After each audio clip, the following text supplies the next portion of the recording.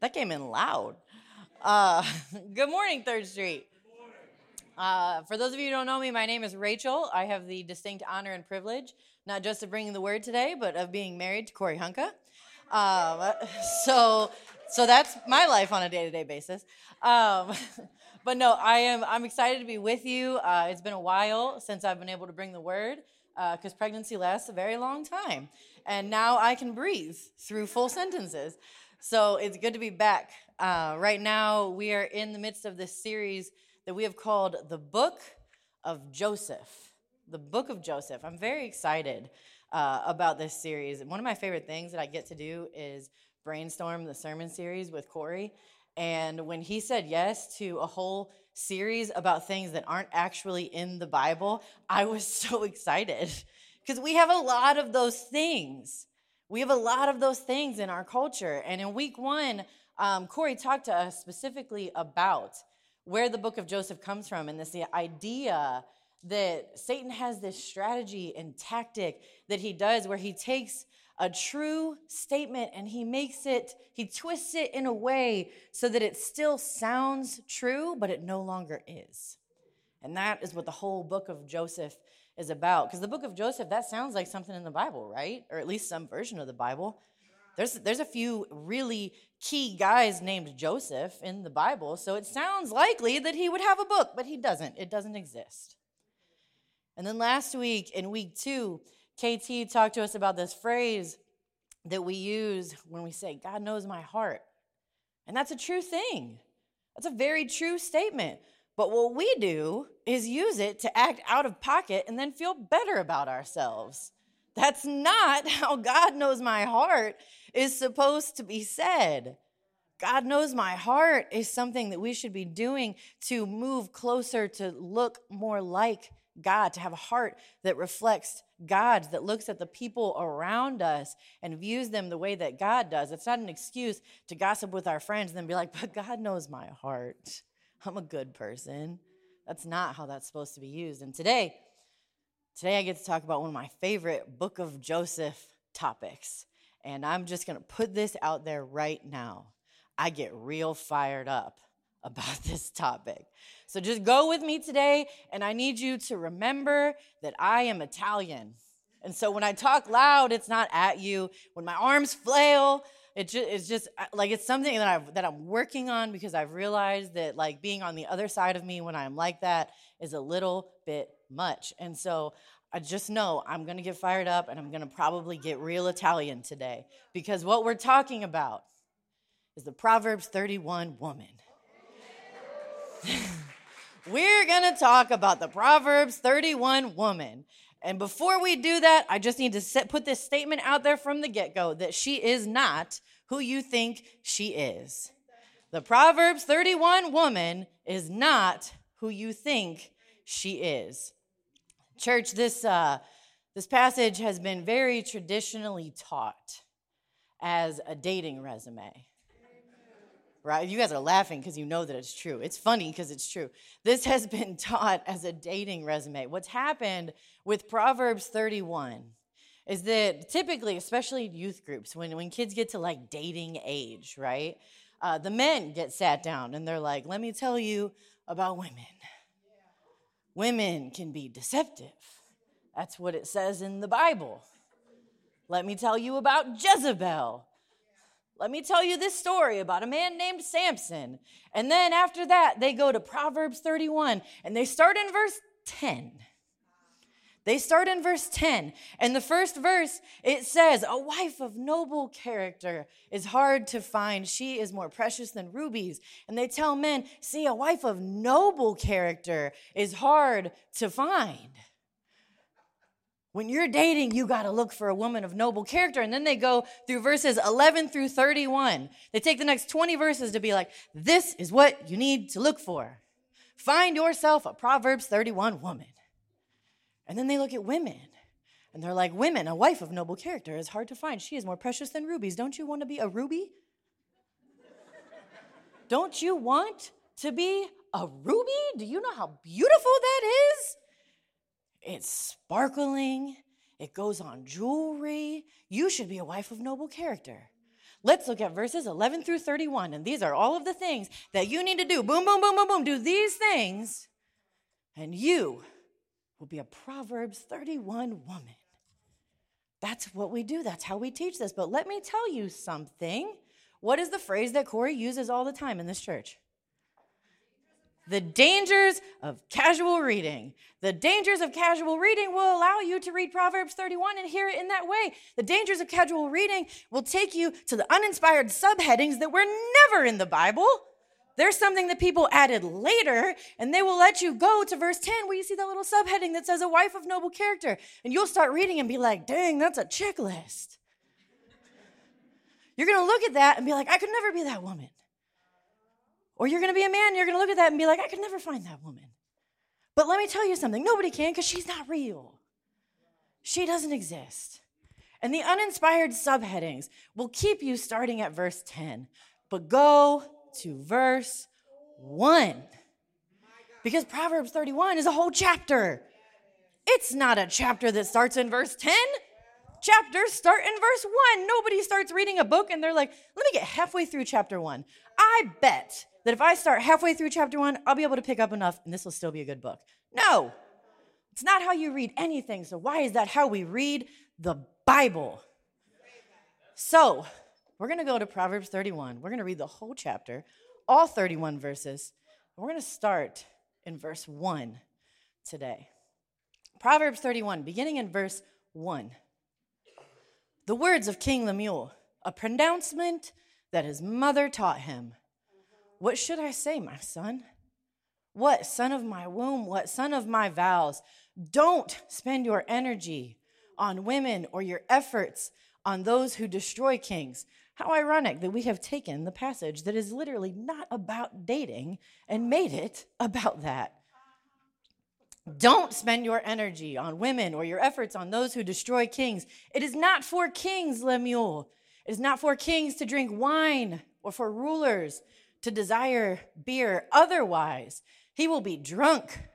He will forget what is decreed, and he will pervert justice for all the oppressed.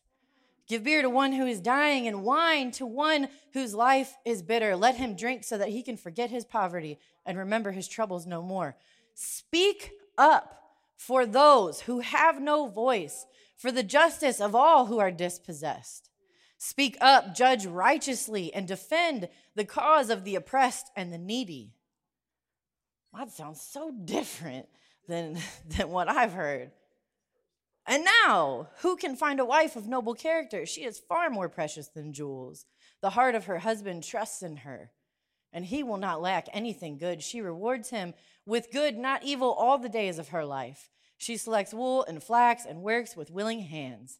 She is like a merchant ship bringing her food from far away. She rises while it is still night and provides food for her household and portions for her female servants. She evaluates a field and buys it. She plants a vineyard with her earnings. She draws her strength and reveals that her arms are strong. She sees that her profits are good, and her lamp never goes out at night. She extends her hands to the spinning staff, and her hands hold the spindle. Her hands reach out to the poor. She extends her hands to the needy. She is not afraid for her household when it snows, for all in her household are doubly clothed. She makes her own bed coverings. Her clothing is fine linen and purple. Her husband is known at the city gates, where he sits among the elders of the land. She makes and sells linen garments. She delivers belts to the merchant. Strength and honor are her clothing, and she can laugh at the time to come.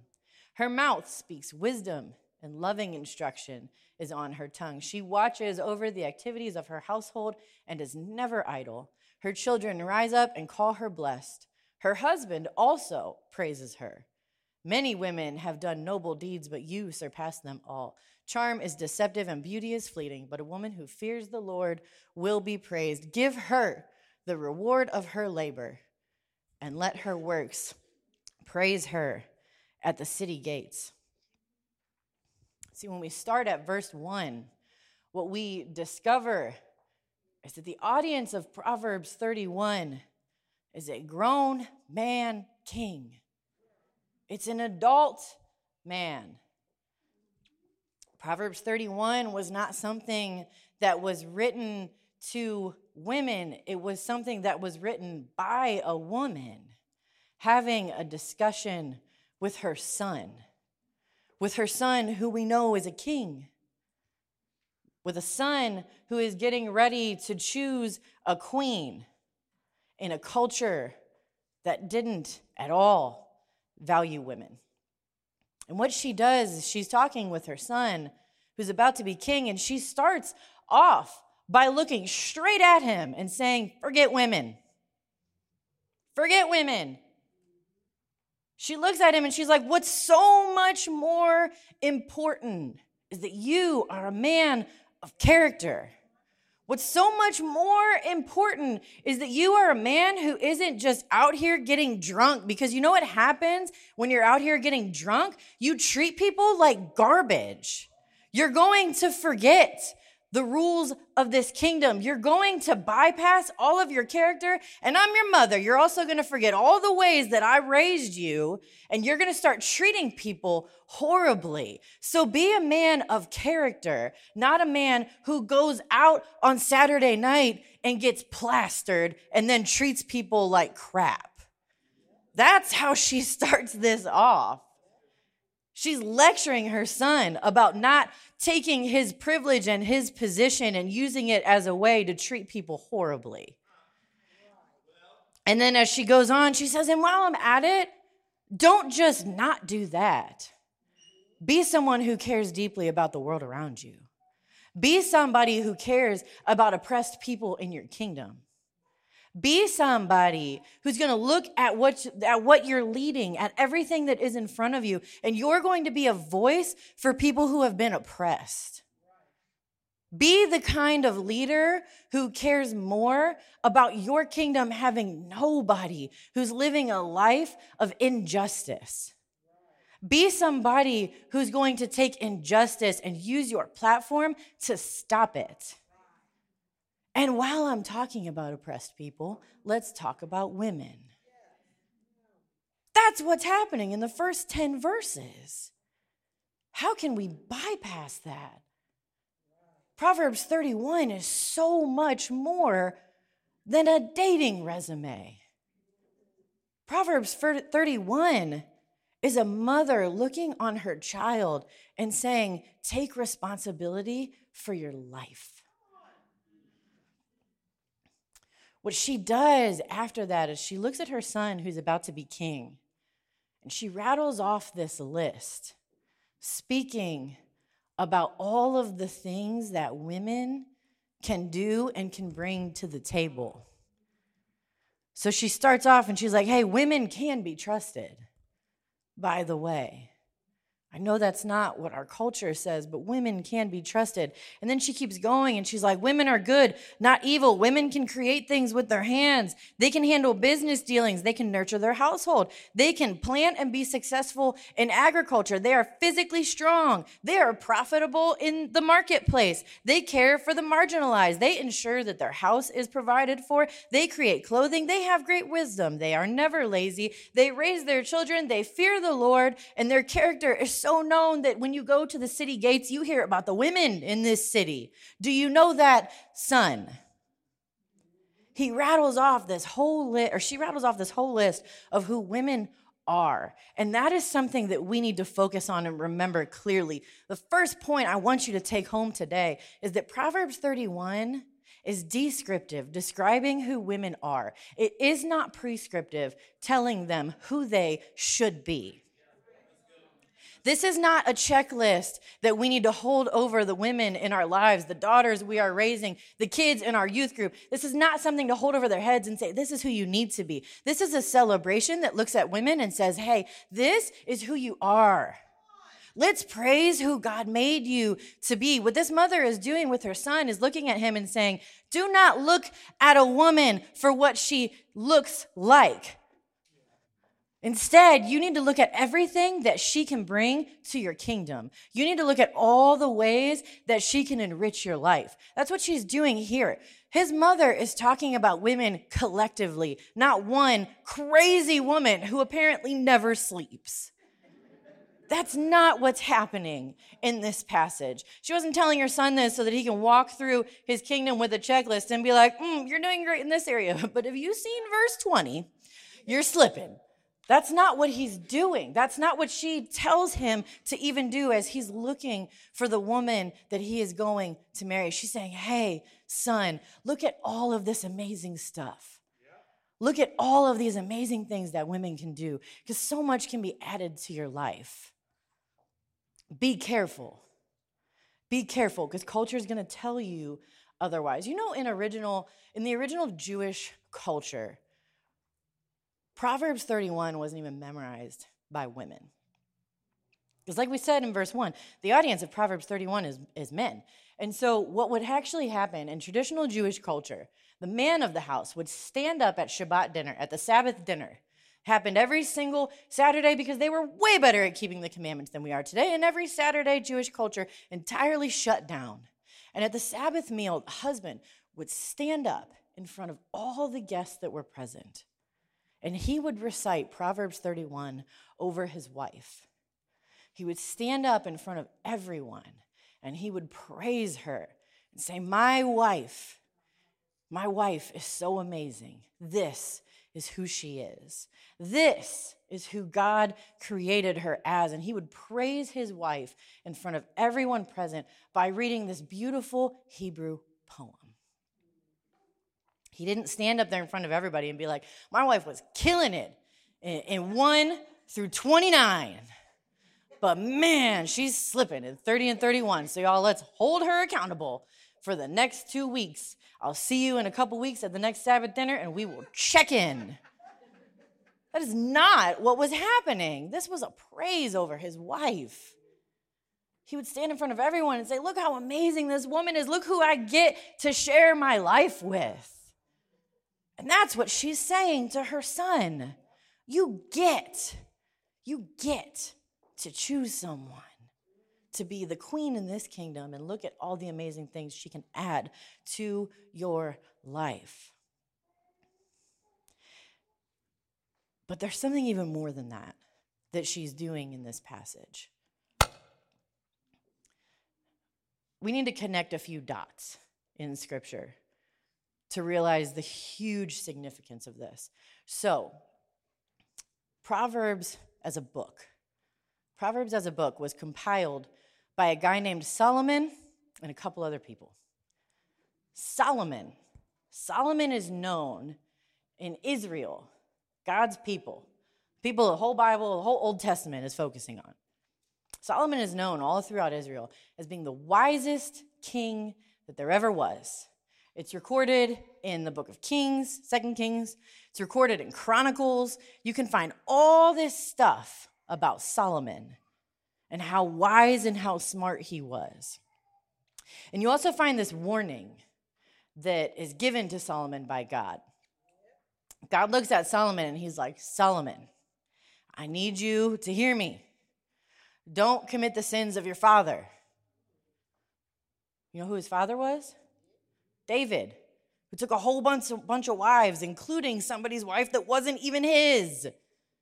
And he had somebody killed over it, and there's this whole big scandal. It's the story of Bathsheba.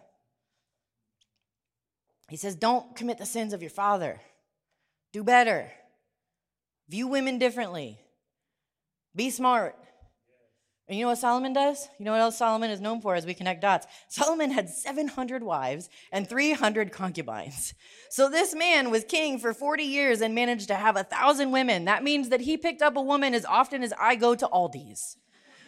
Like I go every other week and I get all my groceries. Solomon went every other week and got a wife. Like that's what happened in his reign as king. And you know what happened? Israel ends up, at the end of Solomon's reign, getting split into two. They become Israel and they become Judah. They become a divided kingdom. The entire nation of Israel ends up getting wiped out. Judah ends up being one of the only thing that's left. Him and the tribe of Judah and the tribe of Benjamin, they're the only things that end up left. Solomon strayed. And every king after Solomon pays for it. Solomon also put together the book of Ecclesiastes. And when we look at Ecclesiastes, we see so much lament. It's a man in his old age saying, man, I should have not have turned from God. And so as we connect a few dots, what we see is the wisest man who ever lived. He regrets his drastic mistreatment of women. And then in Proverbs 31, we see the way that we should have treated women. So if we put a whole bunch of dots together, we discover a lot of correction that is happening. Proverbs 31 is correcting the cultural view of women as commodities. It's saying, hey, women are so much more. The culture when this was written was when women could not hold jobs. Women could not inherit anything from their families. It's why having a son was so important.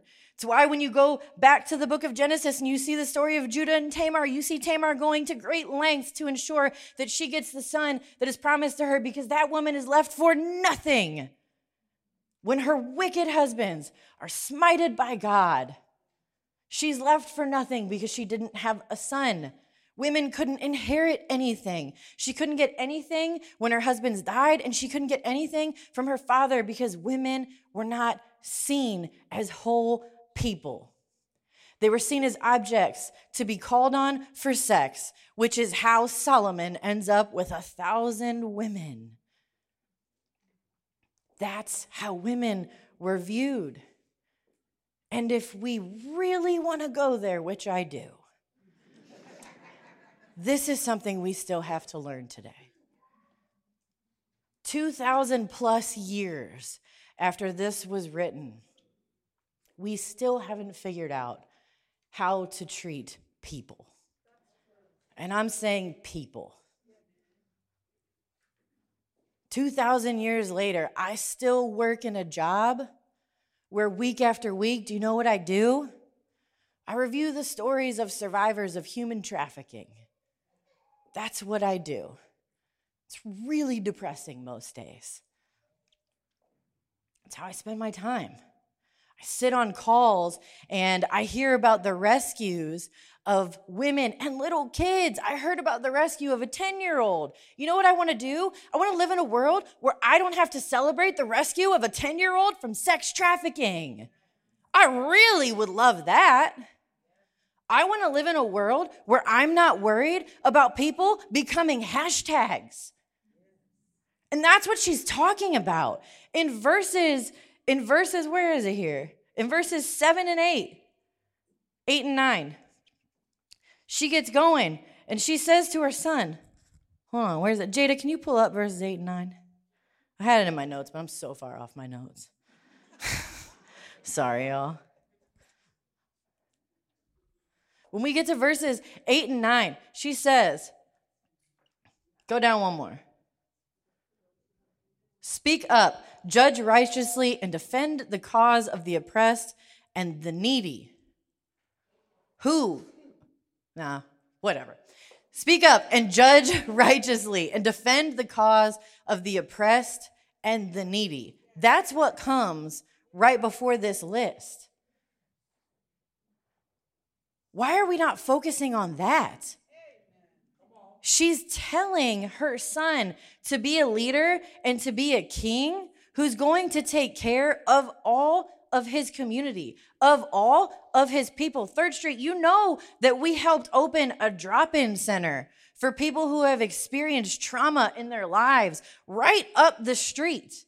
We still need this. Y'all should be angry at the way that we have settled for a Book of Joseph belief system surrounding Proverbs 31.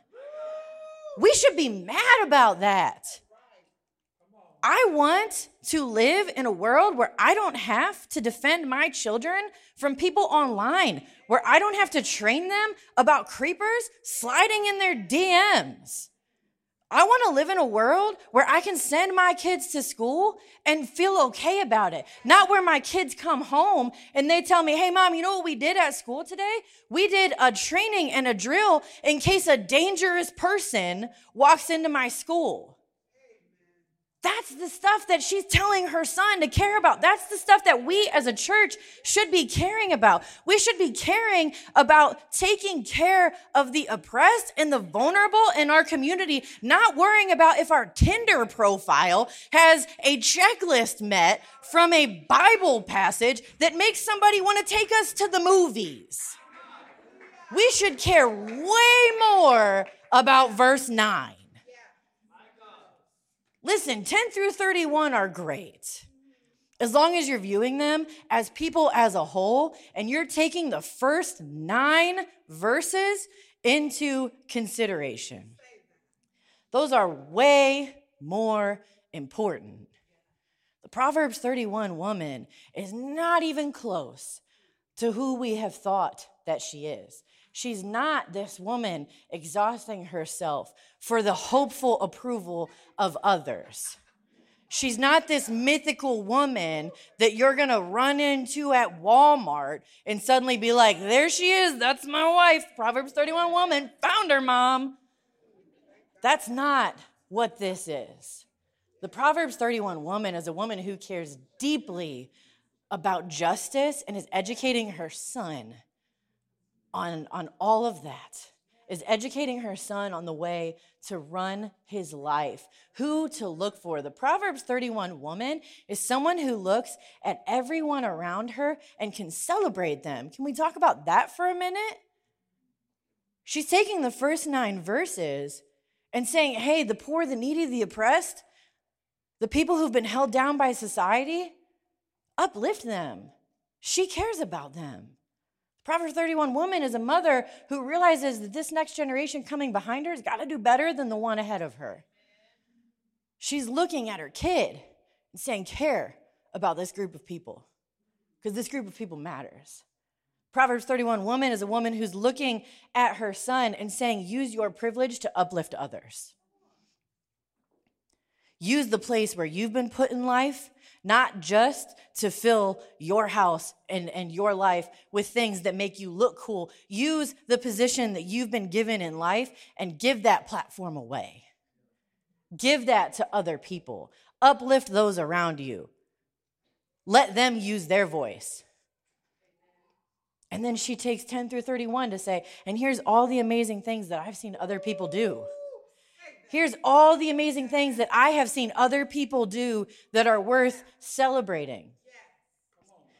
Because 10 through 31 is not about her. That's not stuff that she's done. She's looking at women around her and saying, here's all of the things. Here's all of the things that they can do. And so what I want you to take away, women, celebrate, don't compete. Celebrate, people. When you look at another woman and you see something that's happening in her life, I don't want you to think to yourself, man, I want that for me. I want you to think to yourself, man, I love that for her. Amen. And say it out loud. My gosh, why are we so willing to trash people? And this is for everybody. Why are we so willing to trash people online?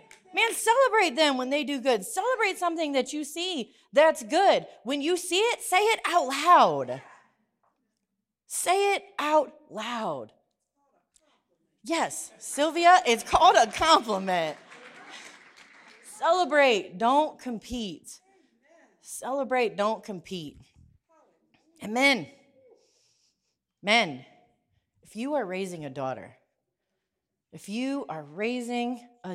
I beg of you, give her the same respect that you would give a son. Amen. Teach her the same things that you would teach a son. Teach her all the same stuff. Teach her budgeting. Teach her how to use tools. Teach her how to build things with her hands. Teach her to love math. Teach her to love science. When she brings home a sport or something that she wants to try, be like, you know what? I would love to do that with you. Take her into the backyard. Take her down to the park and teach her how to do agility drills. Teach her all of that stuff. Man, we live in the Venus and Serena Williams time of the world. Women can do anything. Listen, teach your daughters. Don't wait for a son. Let me tell you a big fact. Our house was not trying for a boy when we ended up with one. We were very happy with our 3 girls. And you know what my 3 girls do? My 3 girls play sports. My 3 girls are great at math. My 3 girls are so good at science, and they love it, and we do science projects with them. And our son is a bonus. We were never disappointed. Men, the women in your life are so capable.